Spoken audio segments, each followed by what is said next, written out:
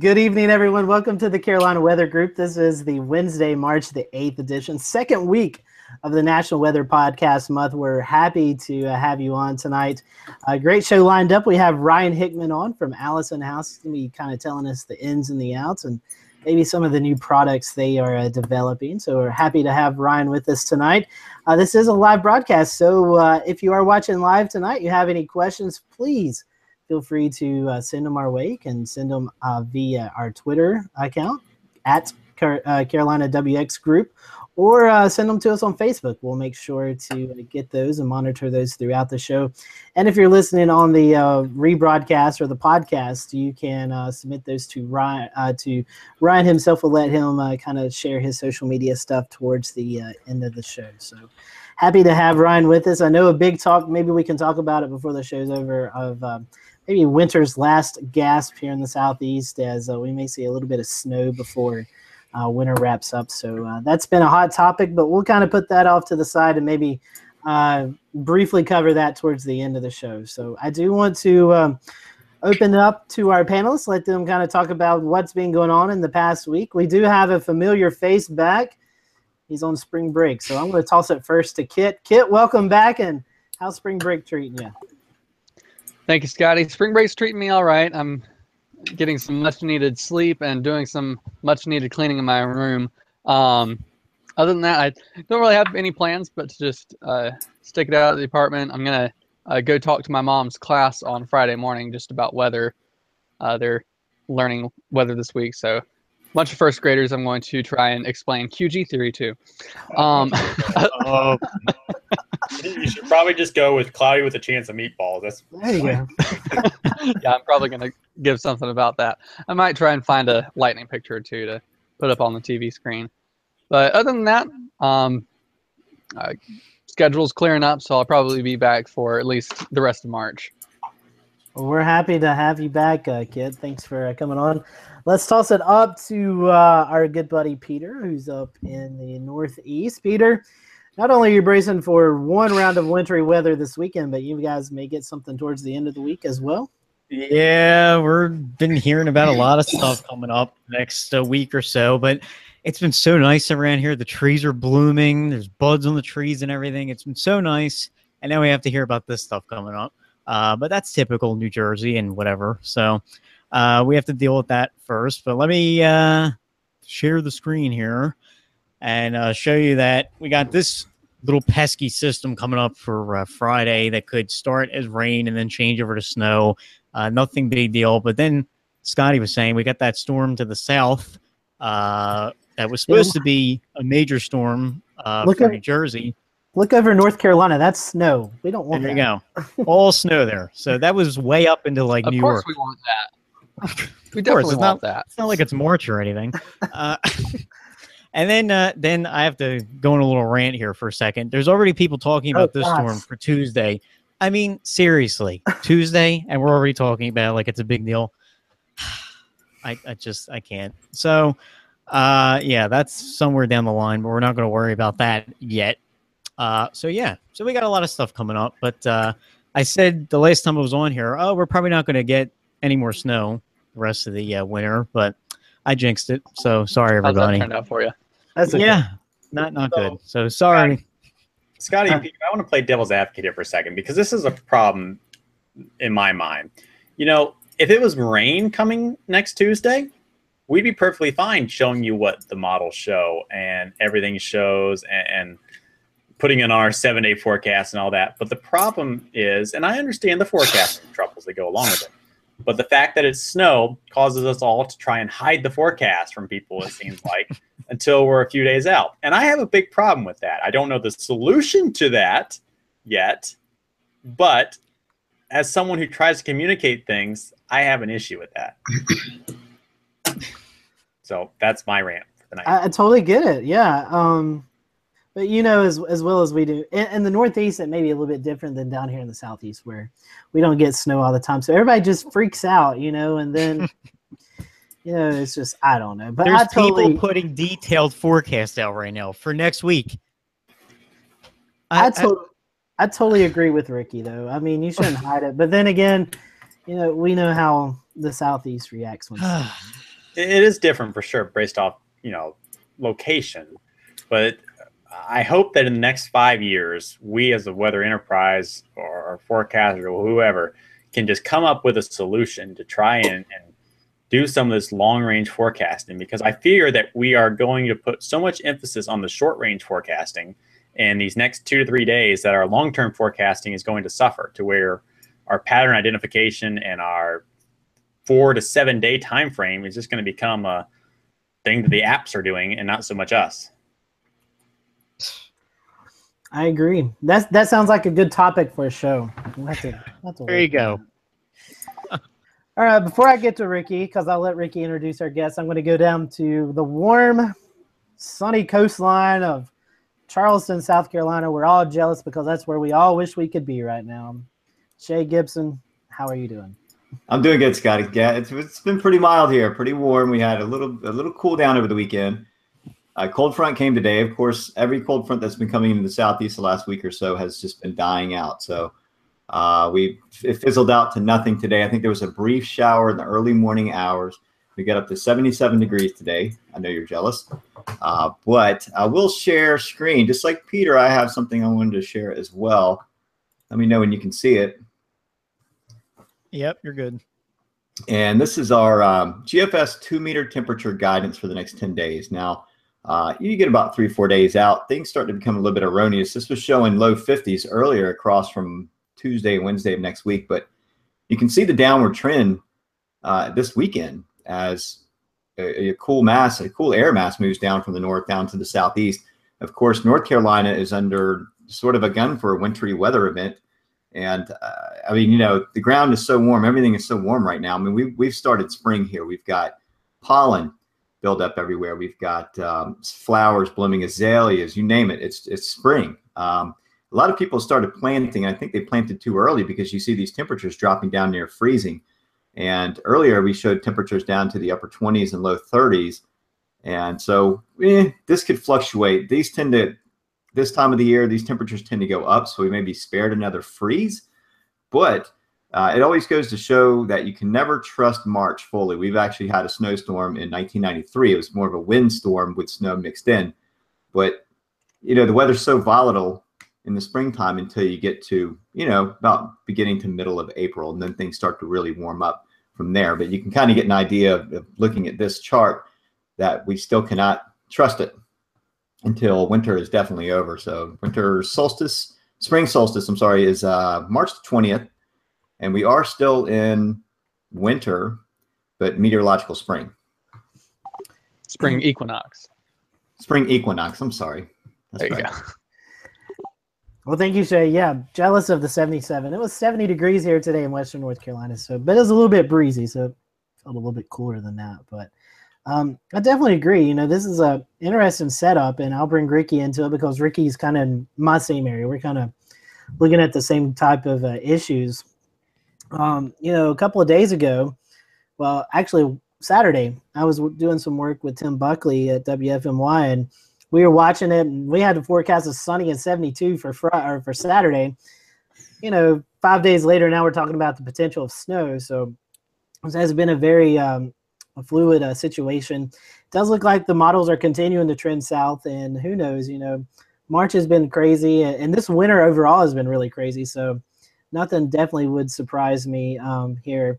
I don't think we'll see a big snow, and I think I don't see what we've seen in January. But if all the conditions come together, you can see a light coating, maybe a couple inches or something like that, in some areas in the Carolinas, and definitely up where Ricky's at there in Eastern Tennessee. So Ricky, I'll toss it to you, and then I'll let you go ahead and go with Ryan, and we'll start the show. All right. Yeah, it's interesting, Scotty. I mean, we could have snow if the right setup occurs and the right cold air moves in all the way down to like Knoxville and further south, which is almost unheard of in the month of March. So it's a tricky little forecast that's taking shape. But we'll see. My gut feeling tells me that we're going to have some snow across Southwest Virginia for sure. I feel like we're going to have some P-type issues for parts of Northeast Tennessee, including the Knoxville and Tri-Cities markets as we start off the event. But I feel like it's probably going to change over to snow as we go on. And Sunday morning's going to be a little messy, and I'll probably be into work earlier than I typically am on a Sunday. So Fun times are ahead, even as we go into the second week of March almost. Well, second week of March. So, all right, enough about snow. Let's bring in someone who knows a little bit about snow based off of where they live and further out towards the west. Ryan Hickman joins us from AllisonHouse tonight. Talk a little bit about what AllisonHouse is. I've worked with them and have been a subscriber on and off for the past couple of years, and always loved all the data they provided. So we're happy to have Ryan and you on tonight to talk a little bit about what you guys do. Yeah, good to be on. Thanks. So first off, for people who haven't heard of AllisonHouse, tell us a little bit about what goes on with AllisonHouse, where the company came from, and what you guys have done now with your company. Well, the company started about 10 years ago. Tyler Allison started mostly from the fact that the NWS public servers weren't great at providing data reliably during severe weather events. So it was born out of the need for more reliable data than the public servers can handle, mostly because we get a huge demand on our public infrastructure during these events. Companies use them just like AllisonHouse, the Weather Channel, everyone. We all pay taxes for this data. So that need just grew and grew to the point that the National Weather Service couldn't handle it. They didn't quite expect it. So we started pulling in the data from our satellite dish, NOAA port dish, and we're able to, keep up with the demand. Basically, we know how many customers we have, so we can provide the data reliably, and we scale to that need. Just by pulling that data in over the satellite. So it's a more reliable form of communication when their internet infrastructure goes down. We still get the data over the satellite, and we're able to pass that on to our customers. And there have been several instances where that's happened in the past couple of years, especially during some larger tornado outbreaks where some of the public feeds, Iowa State, the level 2 servers have gone down. Talk a little bit about how you guys keep everything going, how the redundancy comes into play, and then how the data just keep flowing even with some of the public servers being down.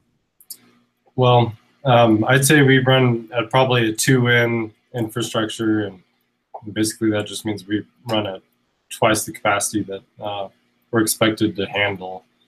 That's mostly just because we want to achieve this mark that is, reliable enough for storm chasers that are out in the field, meteorologists that are on there, EMs that are making big decisions based on the data that they're receiving.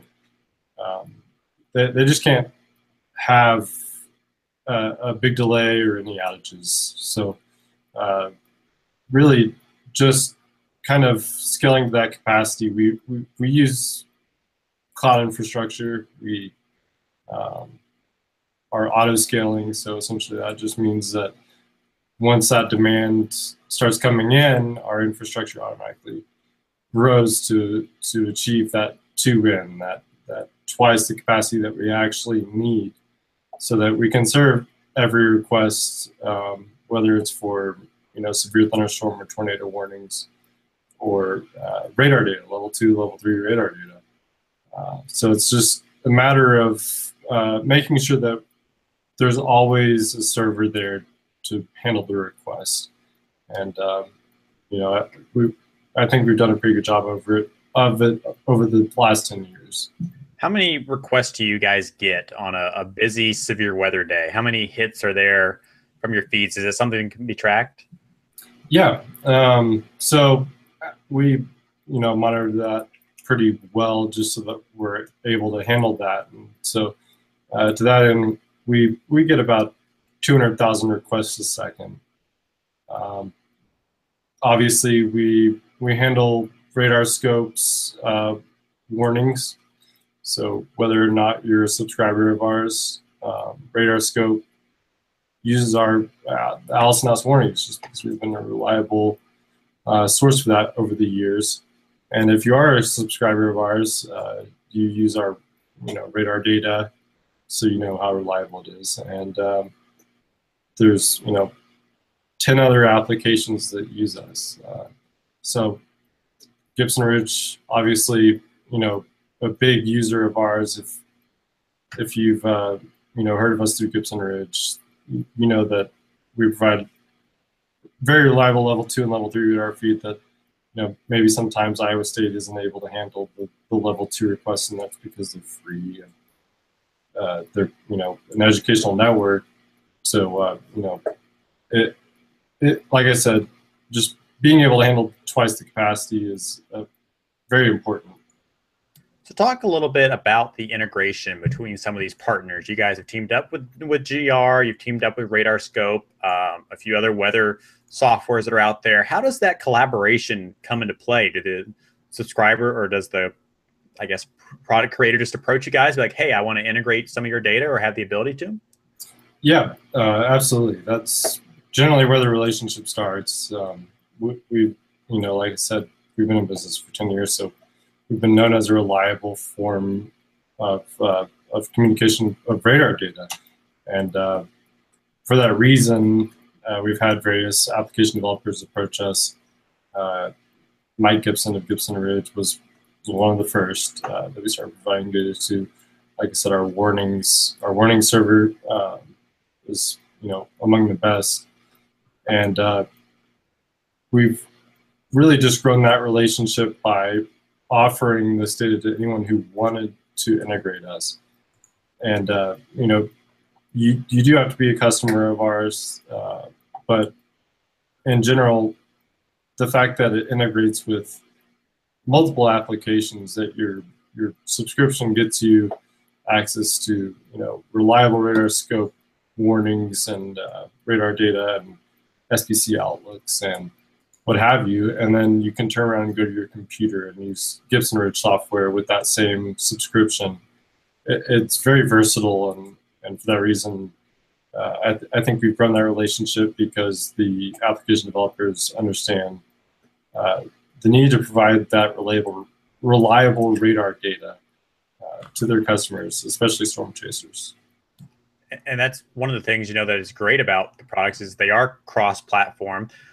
Between Radar Scope and GR, I can use the same type of account, and it's all under one account. Talk a little bit though about how many different types of data you guys pull in from that NOAA port server, and what types of data are you processing on a daily basis, and then what some of the processing that goes with that involves.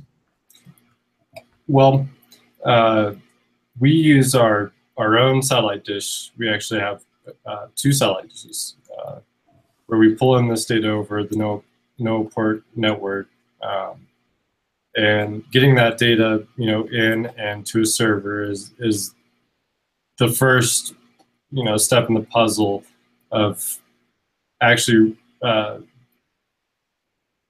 re-providing this data to the customers. We pull in level 2 and level 3 radar. That level 2 unfortunately doesn't come over NOAA port, so it doesn't come over a satellite dish. It's only available on fiber infrastructure that National Weather Service provides. But we're able to pull level 3 radar, which is compressed level 2 essentially, and warnings, all of the models basically, GFS, NAM, and RAP and HER. And we're also able to even pull over the MRMS data, which is just a derived, it's multi-radar, multi-sensor. It's a derived level 2 product, basically a mosaic of the country's level 2 radar infrastructure. And it even spans into Canada, so that's incredibly beneficial data when it comes to actually, demonstrating to people what is going on around the country, spanning the entire, infrastructure of the National Weather Service plus even Canada. So what involves actually decoding that data is just years of experience and seeing what that data actually looks like and dealing with the different data formats that come across. Level 2 and level 3 radar, we don't actually decode, we just pass it straight on to radar programs. But when it comes to model data and warnings and things like that, we've learned some tricks over the years that gives us the benefit of actually providing it more reliably. You mentioned data from Canada. Does that come in a different format? Is that different than United States National Weather Service data?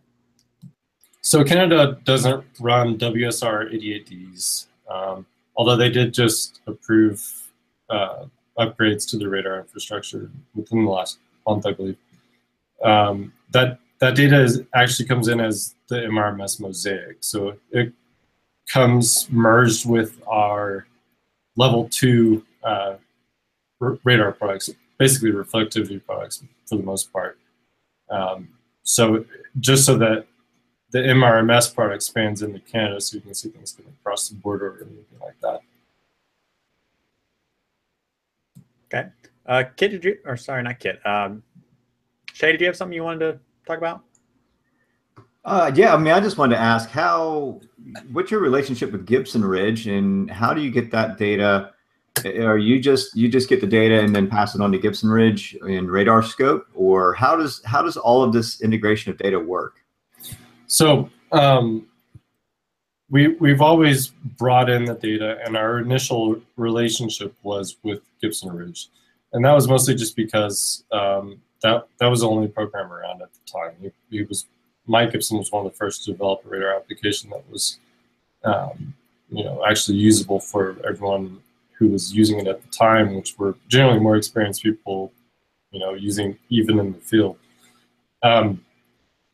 But our relationship with RadarScope developed out of just RadarScope wasn't always owned by WDT, so in the beginning they were base velocity, and that they were a small radar team.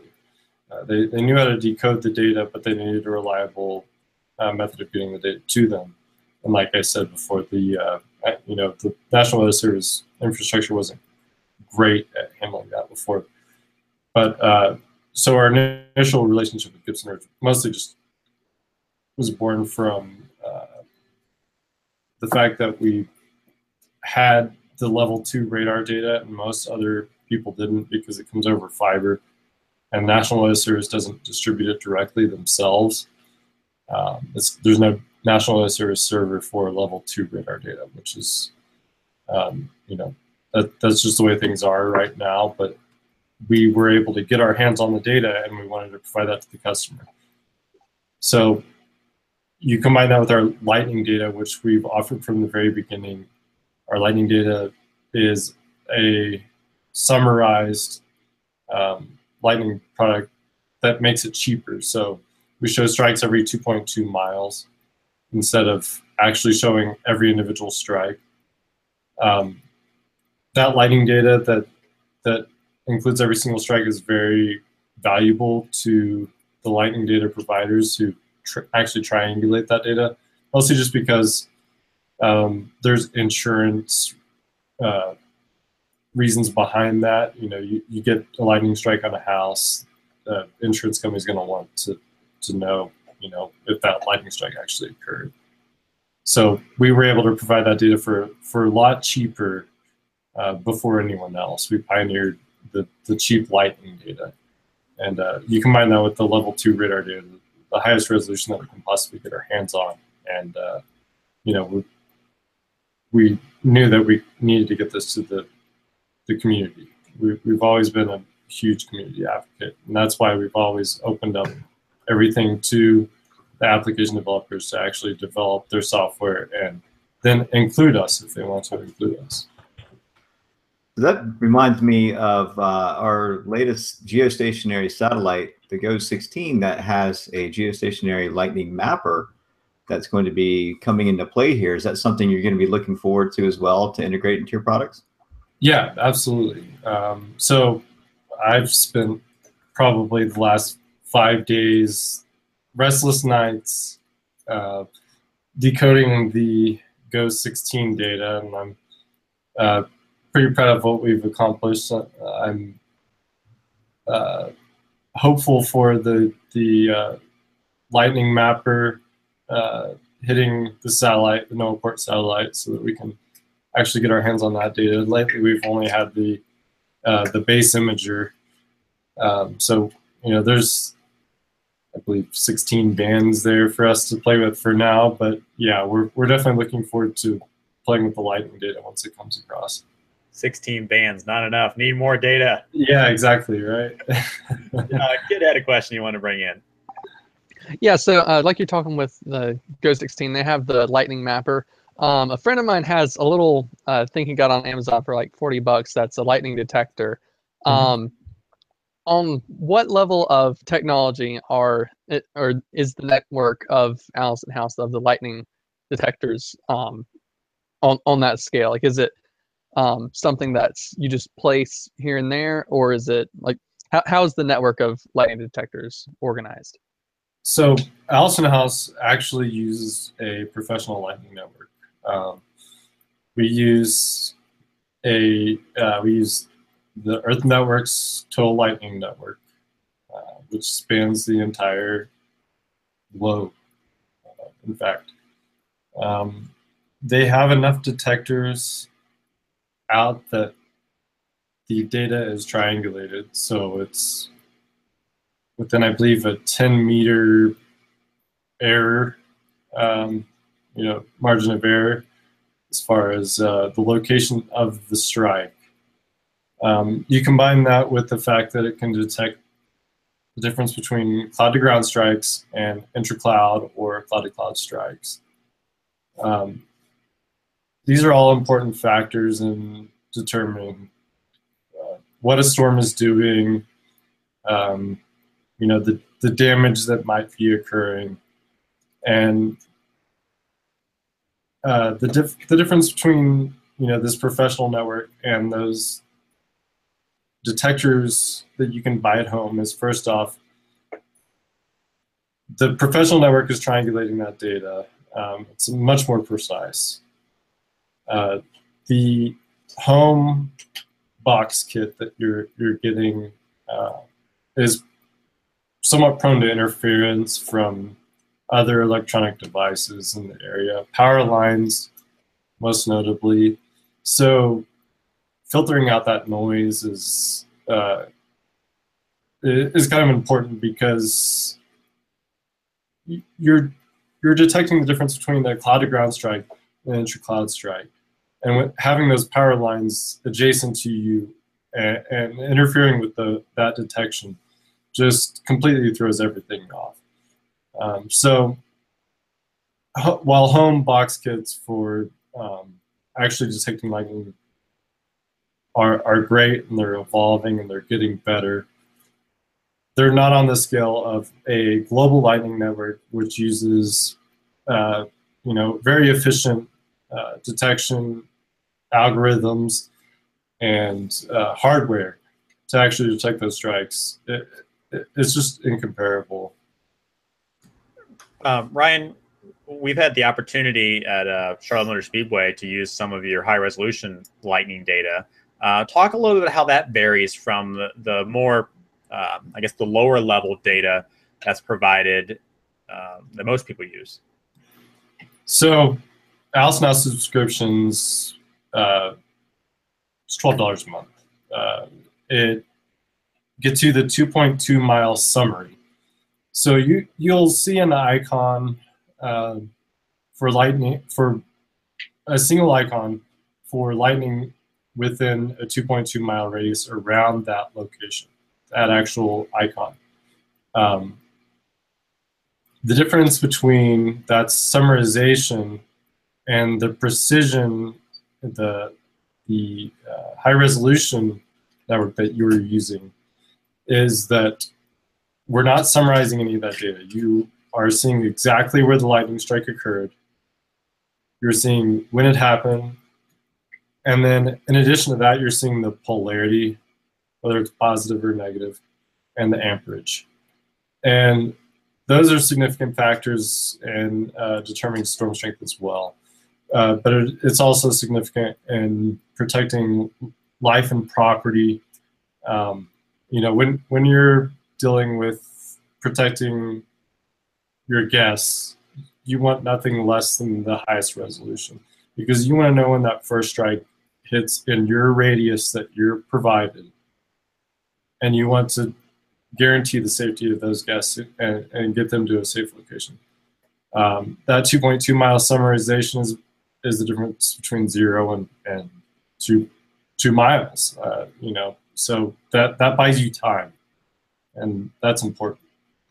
Yeah, time is very valuable when you're trying to evacuate a grandstand or clear people out from a field or something like that. So it certainly can come in handy. All right, let's segue just a little bit to some of the data from the past to some of the data of the future. As you mentioned, and we've been chatting a little bit on Facebook about, you've been dabbling into Ghost 16 data for a couple of days now, trying to decode some of it. Talk a little bit about how that process has been. Any surprising quirks of the Ghost 16 data that have come up? So traditionally, we've received the Ghost data over our satellite dish, just like we do the Ghost 16 data. However, the Ghost data comes in a single file. That's mostly just because of the resolution. Our current satellites that we have up there aren't as awesome as this Ghost 16 GOES-R satellite. So when the GOES-R, Ghost 16 satellite data started coming over NOAAport, the first thing that we had to learn was that it came in tiles. So it came in segments that we needed to merge together to build the full image. And that's just because of how strong this satellite actually is. It's very precise. It's got a great resolution. It's a 0.5 kilometer visible versus 1 kilometer visible. So it's twice the resolution on the visible satellite. And then you add to that the fact that the satellite actually comes in twice as fast, actually 3 times as fast. Traditionally, we've had images coming in every 15 minutes. And with Ghost 16, we have images coming in every 5 minutes. That's obviously very fast and at a very high resolution. So we're getting a considerable amount of data over a satellite dish that traditionally hasn't serviced this much data. So actually decoding that data has been a new challenge just because of the tiles and that difference, and the fact that it's coming in so quick. You had an image that you shared a couple of days ago. I don't know if you can share your screen as well on here, and maybe we can pull it up. If not, if we can't get it, but I'd like to show kind of how that data, when it hit your servers, made it be a lot more, I guess, used is a word for something. It really hit the servers, and you could see when that Ghost 16 data hit the servers because of the massive amounts of data that were coming in, right? Yeah. So here, let's see if I can pull this up here. Sorry. Left-hand side is a little green button that says screen share. You click on that. Yeah.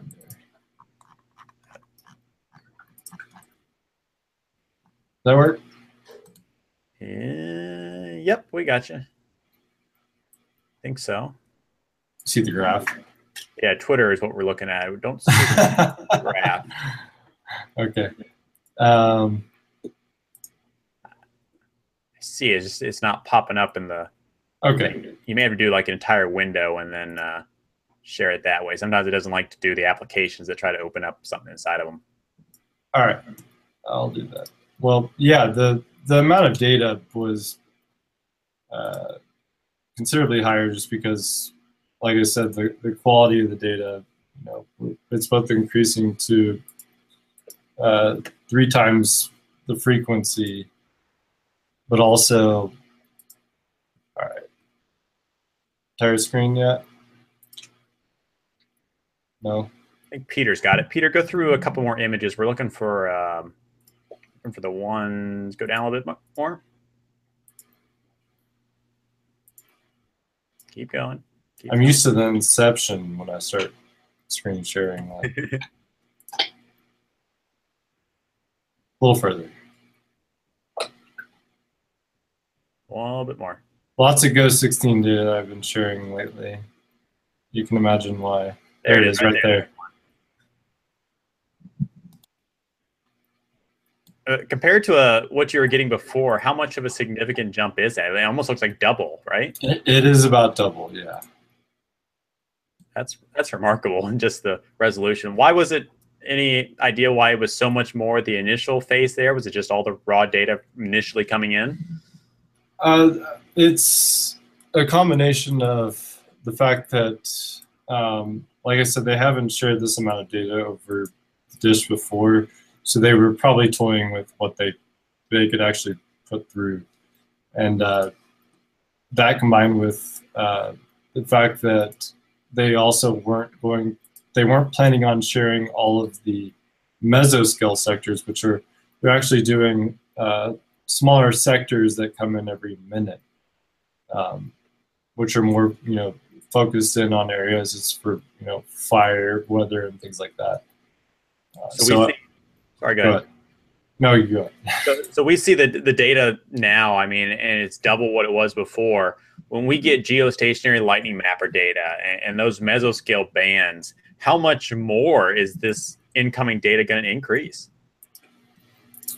I don't see it increasing a whole lot more. I think that the images you've seen with the geostationary lightning mapper may have been combined with other bands, but I'm not entirely sure. It's hard to know for sure. We haven't actually had this data, like I said, sent like that before. So, honestly, your guess is as good as mine. But when the data does come over, we'll definitely be right on the tail, trying to make sure that we get it decoded and so that everyone can see it, because this is totally new for our lifetime, obviously, and I just think that this data is, just shows what the United States can do as far as weather data goes, and I sure hope that the tax issues and what have you get figured out, because this data needs to continue to be flowing to the people who need to use it. Sure. Ryan, what sort of solutions do you have for this storage of this data? I know that you guys provide up to 2 weeks of level 2 and level 3 radar imaging for folks that want to, subscribers that want to get that information. But now this is entering into a whole new arena. Are you going into supercomputing, or are you clouding, or how do you store that much information? So about a year ago, actually, nearly exactly a year ago, we switched to cloud computing. Traditionally, we had used what's called bare metal, basically just servers that were built on a rack that we knew were reliable. They could handle all of the storage of that data, and they could handle the throughput and everything to actually get the data to the consumer the fastest in the market. Because, like I said, time is everything.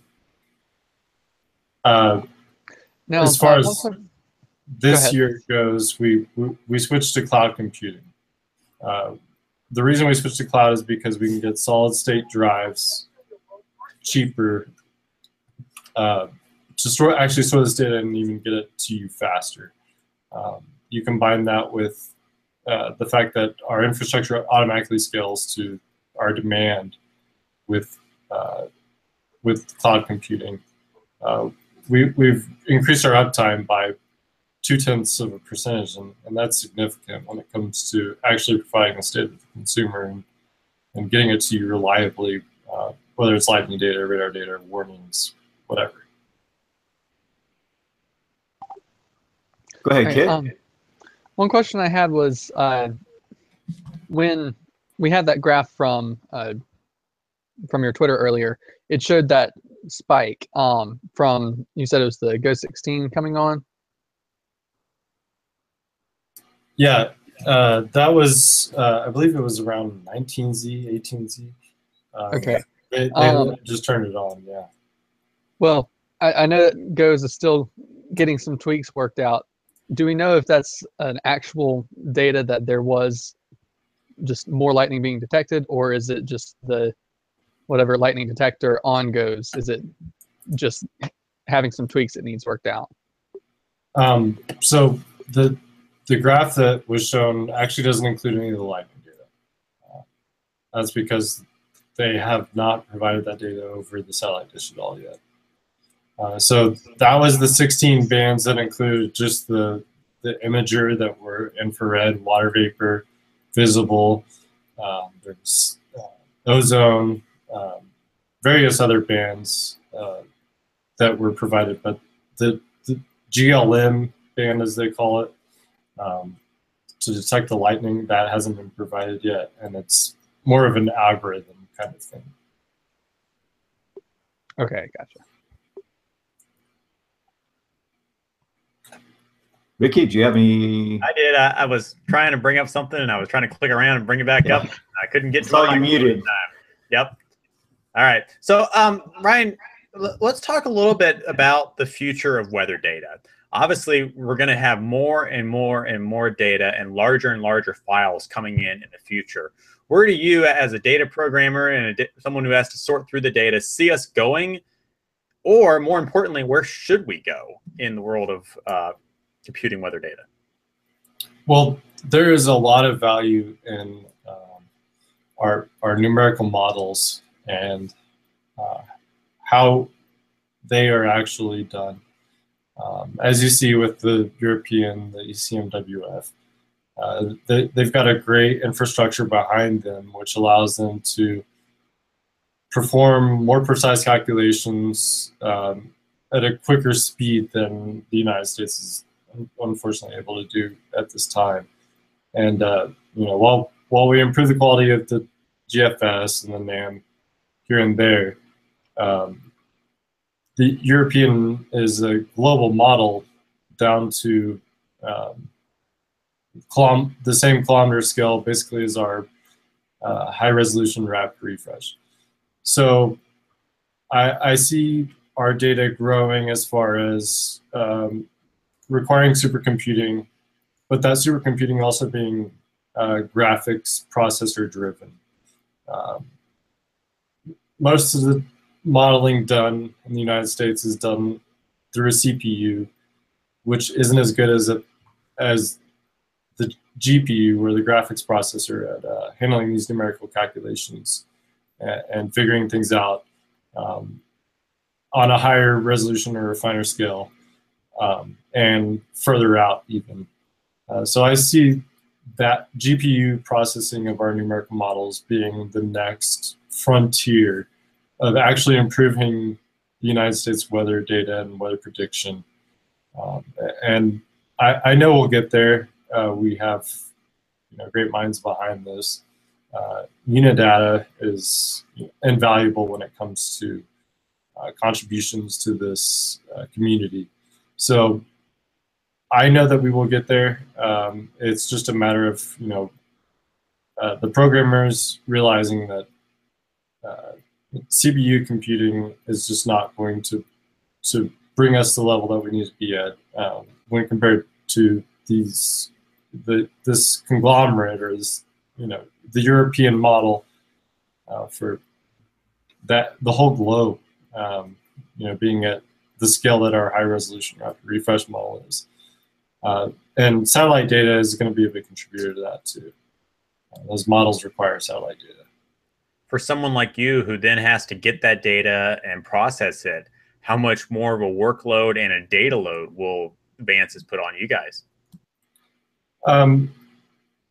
We're always ready to grow as far as computing goes. Cloud computing has offered great advances in the field of commercial weather data, and that's just because it's cheaper to buy a computer or a processor or disk for a shorter period of time, and then not pay for it when you're not using it. So when you have high resolution rapid refresh model coming in every hour, of course you're going to have to be waiting for that every hour. But when you have the NAM and the GFS and everything else coming in every 6 hours, you really only need the compute resources for a short period of time while you process that.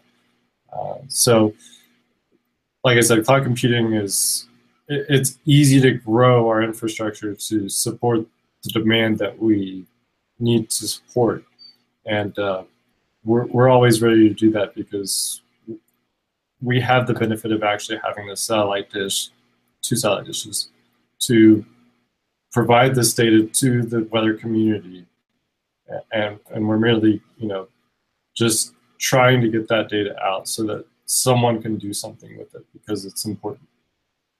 Okay. Let me share my screen real quick, and we're going to show AllisonHouse maps and let you talk a little bit about how this idea came up and some of the data that's provided on AllisonHouse maps. So AllisonHouse maps covers both model data and some real-time data. And as you're seeing here, this is the GO16 long-wave infrared data. Takes a little bit longer to load. It's a lot of data. You're seeing it in the tile form that I was describing earlier, that those tiles come in over our dish. Like I said, it's important because each frame is 5 minutes of data, and our current geostationary satellite only handles 15 minutes of data.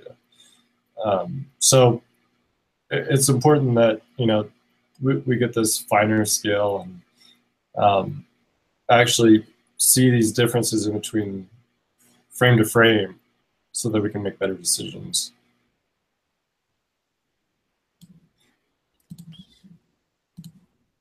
From a programming standpoint, how did you come up with the idea for maps? I mean, it seems like a kind of everything into one place kind of idea. Yeah. So GR Earth is a Windows program, and there's quite a big Mac market now. And personally, as a Mac user, booting up a Windows virtual machine just to run GR Earth or whatever other program was just seemed unnecessary, and it was bogging down my computer. So actually putting this in a web browser means that you can run it on your phone too. And that's significant because it just obviously having the same interface between your computer and your phone is you don't have to learn anything new. I feel like everyone before had to actually have different applications for the different different things they wanted to view. I want to view satellite data. I want to view MRMS data. I want to view current observations, model data. I don't want to have to learn a new interface to do all those things. And being able to do it between your desktop computer and your phone was really the big selling point for me to actually build this. And not just phones, but I mean tablets now. Tablets are becoming such a large part of everyday life, iPads and Android tablets. I assume this works on those too, right? Yeah, it does. So we built this for iOS and Android and Mac and PC. I mean, it's cross-platform. Mostly just, like I said, because we didn't want to learn a new interface between the two. So you'll have to go back a day on the MODIS imagery just because it's going to be loading. There we go. Wow. Yeah.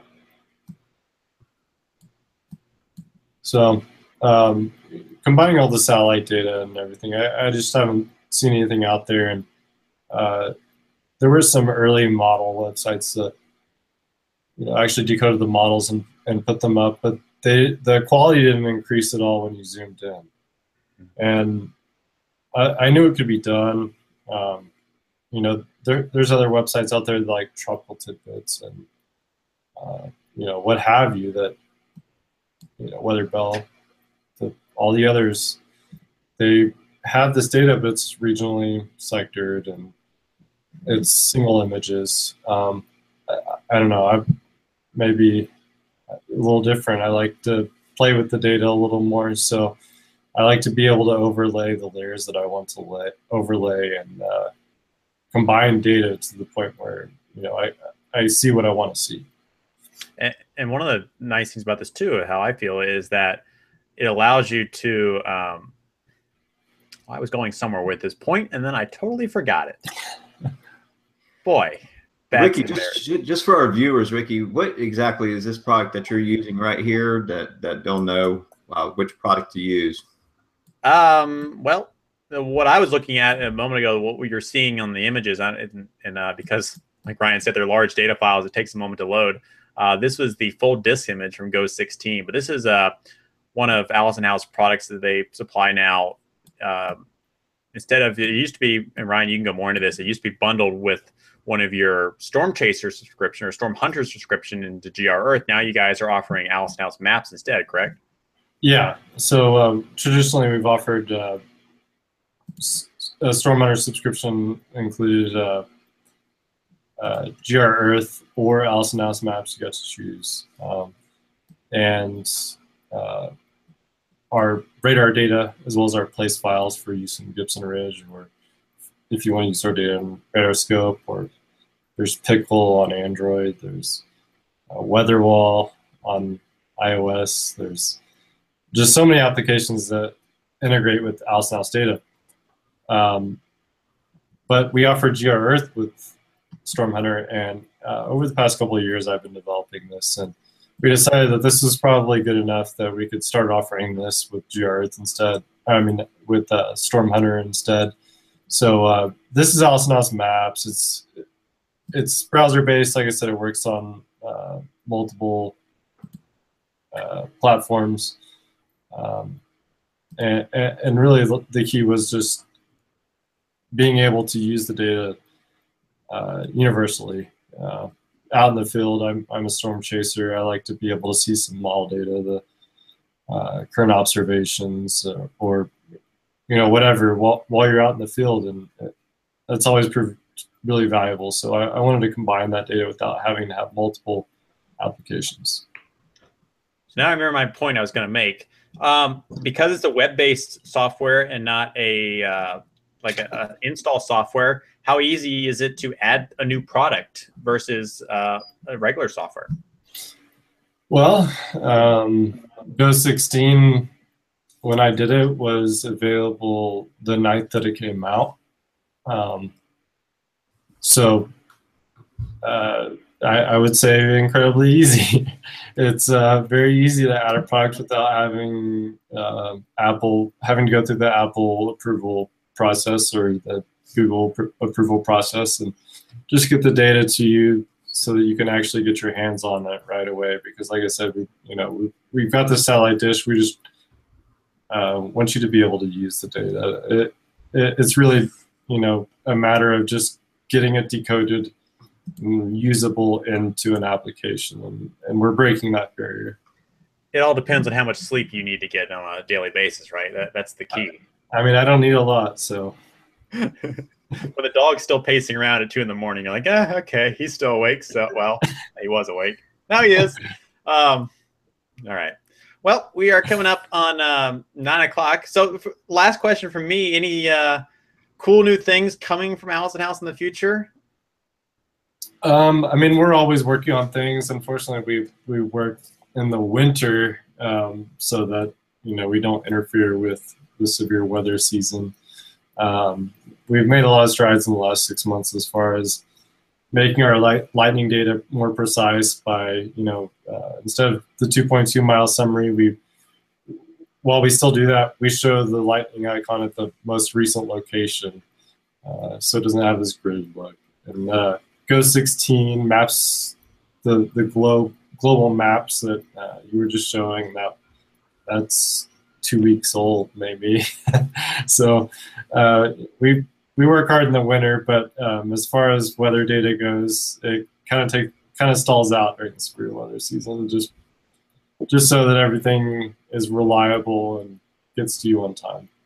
If it's not broken, don't fix it. Exactly. All right. Any other questions from the rest of our panel here? Otherwise, I'll toss it to Scotty. That's been a cool insight to AllisonHouse. I've seen it on Radar Scope, just looking in the menu. I've never really known what it was. So thank you for coming on. Thank you. I really like how Radar Scope, even Radar Scope Pro, how that application works. But your data coming into that's invaluable. I mean, we see it time and time again on the coastline where lightning strikes along the beach and coast. You get these bolts out of the blue. I mean, 20, 30, 40 miles out in distance. And it's great because we can capture that and say, here's the time that it happened and relay that to the public. Then don't be fooled if the storm is well inland. Now we have the proof behind it. So we appreciate everything that you guys do and keep it going. You guys are doing great. Thanks. Yeah, just to echo what Ricky said, we really use your stuff out at the Speedway, especially during the race week. So we appreciate that and all of the products you guys do. I did have one question, not pertaining to AllisonHouse or anything. You said you was a storm chaser. Mm-hmm. So as we end the show, give us a storm chasing story. Something maybe sticks out or maybe one of your most memorable chases. Well, the El Reno tornado. Unfortunately, the El Reno tornado was most memorable. I was born and raised in Oklahoma. I moved to Colorado about 5 years ago. My stepbrother lived in Oklahoma. I came down around my birthday to chase every year, the last 5 years. So we got out just east of El Reno real early that day. Obviously, we could, the feeling, just the humidity and everything. It's living in Oklahoma that long, when it's a stormy day, when it's going to be tornadic. We got out just west of El Reno, right as the tornadic storm approached, right by the airport, just southwest of the airport, and seeing that thing with multiple tornadoes, satellite tornadoes on the ground around it was very humbling. We knew immediately, just leave, just get out. It wasn't worth it. And unfortunately, that proved to be one of the more unpredictable tornadoes. And we wish things could have been different, but that will always stick out in my mind. The El Reno tornado, May 31st, 2013. Wow. Yeah. Myself and Joey Mosseller, he panelist from time to time. We were able to go out to the memorial that they had built there a couple of years ago and get to see that. And, just to hear stories from people who experienced that, it was, definitely once in a lifetime. So thanks for sharing that. It's always interesting to hear different chasers' point of view and stuff. So we appreciate having you on tonight, Ryan, and hopefully maybe this time next year we can have you back on and talk about some cool new things with AllisonHouse. That'd be great. I would like, before the show's over, maybe for those who are watching, if they want to get in touch with you guys, what's the best ways to get in touch with AllisonHouse? And then maybe you, if you want to share any social media or anything like that. All right. Well, on Twitter, we're just at AllisonHouse. And I'm at Ryan Hickman, HICKMAN. And we have Facebook as well. You can always email us and AllisonHouse.com. We're always willing to take criticism and get do what we can to get this data to you faster. Sorry about that. Didn't mean to cough. Well, we appreciate it, Ryan. Thank you for coming on. We've enjoyed it tonight, and and learned a lot. These allergies are killing me here in North Carolina. So that's the weird thing, Scotty. We're talking about snow, and allergies come into play. It's like the pollen is snowing out from the sky anyway. My car looks horrible right now. It's all yellow. It's crazy, but Ryan, we do appreciate it. Thanks so much for coming on. I do want to do a quick mention. National Weather Podcast Month has really taken off. I think Shay has got the article the Weather Geeks over, I guess, the past day or so, promoted the National Weather Podcast Month and really got a lot of hits. We want to thank Weather Hype for creating this really cool site and kind of talking about each podcast and the schedule of this this upcoming month. So those who are watching tonight who has never seen the Carolina Weather Group, we welcome you, and we hope that you come back and watch us. We're on every Wednesday night, well, almost every Wednesday night at 8 p.m. Eastern time.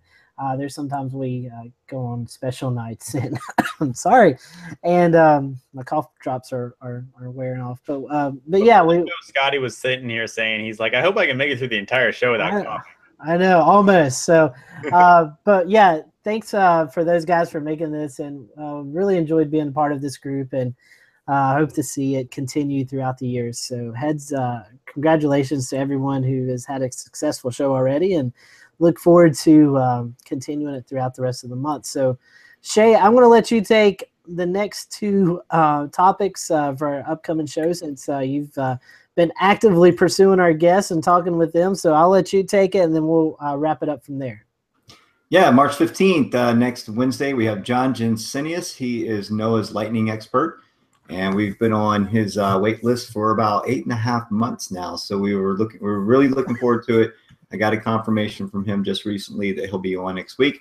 He is the man when it comes to lightning and getting the information out about anything having to do with it, the lightning strikes, deaths. He's the foremost sort of the steward of lightning information. So he'll be joining us next week. Really good guest. The week after that, we start talking about sea level rise with NOAA's Doug Marcy of Coastal Management Services here in Charleston, South Carolina, actually. And he's going to discuss flood and inundation products and anything having to do with coastal resiliency. He's an expert at this, and so we're going to find out a lot more about what's going on there. I think that there's a growing concern every year with coastal flooding, as we are seeing sea levels rise. So it'll be really nice to hear what he has to say about that, to sort of verify things that we are already researching. Yeah, thank you for that, Shay. We're looking forward to those great guests. I mean, those are two top-notch guests. So I'm very happy to have Doug and John joining us over the next few weeks. And as we wrap up the National Podcast Weather Month, we are going to be having the Stormfront Freaks, a fellow podcast. I'm going to be joining us and talking about them. I think, Shay, you and I are doing Weather Junkies next week, next Thursday, I believe. Let's see here. We've got Carolina Weather Group on the 22nd. No, that's ours. Yeah. I'm trying to keep up with it myself. We got a whole schedule here. I think we're doing next Thursday, I believe, is what I have scheduled. And then, Ricky, you are doing Weather Brains as well. I'm not sure of the date of that. Do you know? Next, on the 20th, I'm joining Weather Brains with Chuck Doswell. So that should always be an interesting show. So that will be a good show. You'll have to recruit Chuck onto our show after. Okay. All right. So, and we'll continue this throughout the month. Who knows? We may have a few more podcasts jump on, or we may jump on a few other podcasts. So, very cool to do this. Hopefully, this will continue to grow throughout the coming years. Then, as we look into April, we're going to start talking about Weather Awareness Month. It's got some great guests coming up. Chris White, veteran storm chaser in the state of Virginia, will be joining us. Trish Palmer from the National Weather Service in Greenville-Spartanburg will be joining us. And then we're working on, we always try to do one of the severe weather outbreaks. We're working on the April 7th, 2006 breakout. First affected places like Nashville, and then moved into Georgia and South Carolina, even in Charleston. So, so we're looking forward to doing that as well, trying to confirm our guests for that. So a lot of stuff coming up here on the Carolina Weather Group, so we hope that you'll continue watching us. So for everyone here, enjoy the snow if you get any. Last winter's hoorah. So everyone have a great week, and tweet us. Hey, tweet us some pictures or Facebook us some pictures if you get snow this weekend. I know Ricky would appreciate it because he's going to be on TV this weekend. So send us some photos. Let us know what it's doing in your area. So for everyone here at the Carolina Weather Group, the guys are making fun of me here in the side chat. I'm reading it as I talk to you guys. So for everyone here on the Carolina Weather Group, thanks so much for joining us, and we'll see you next week.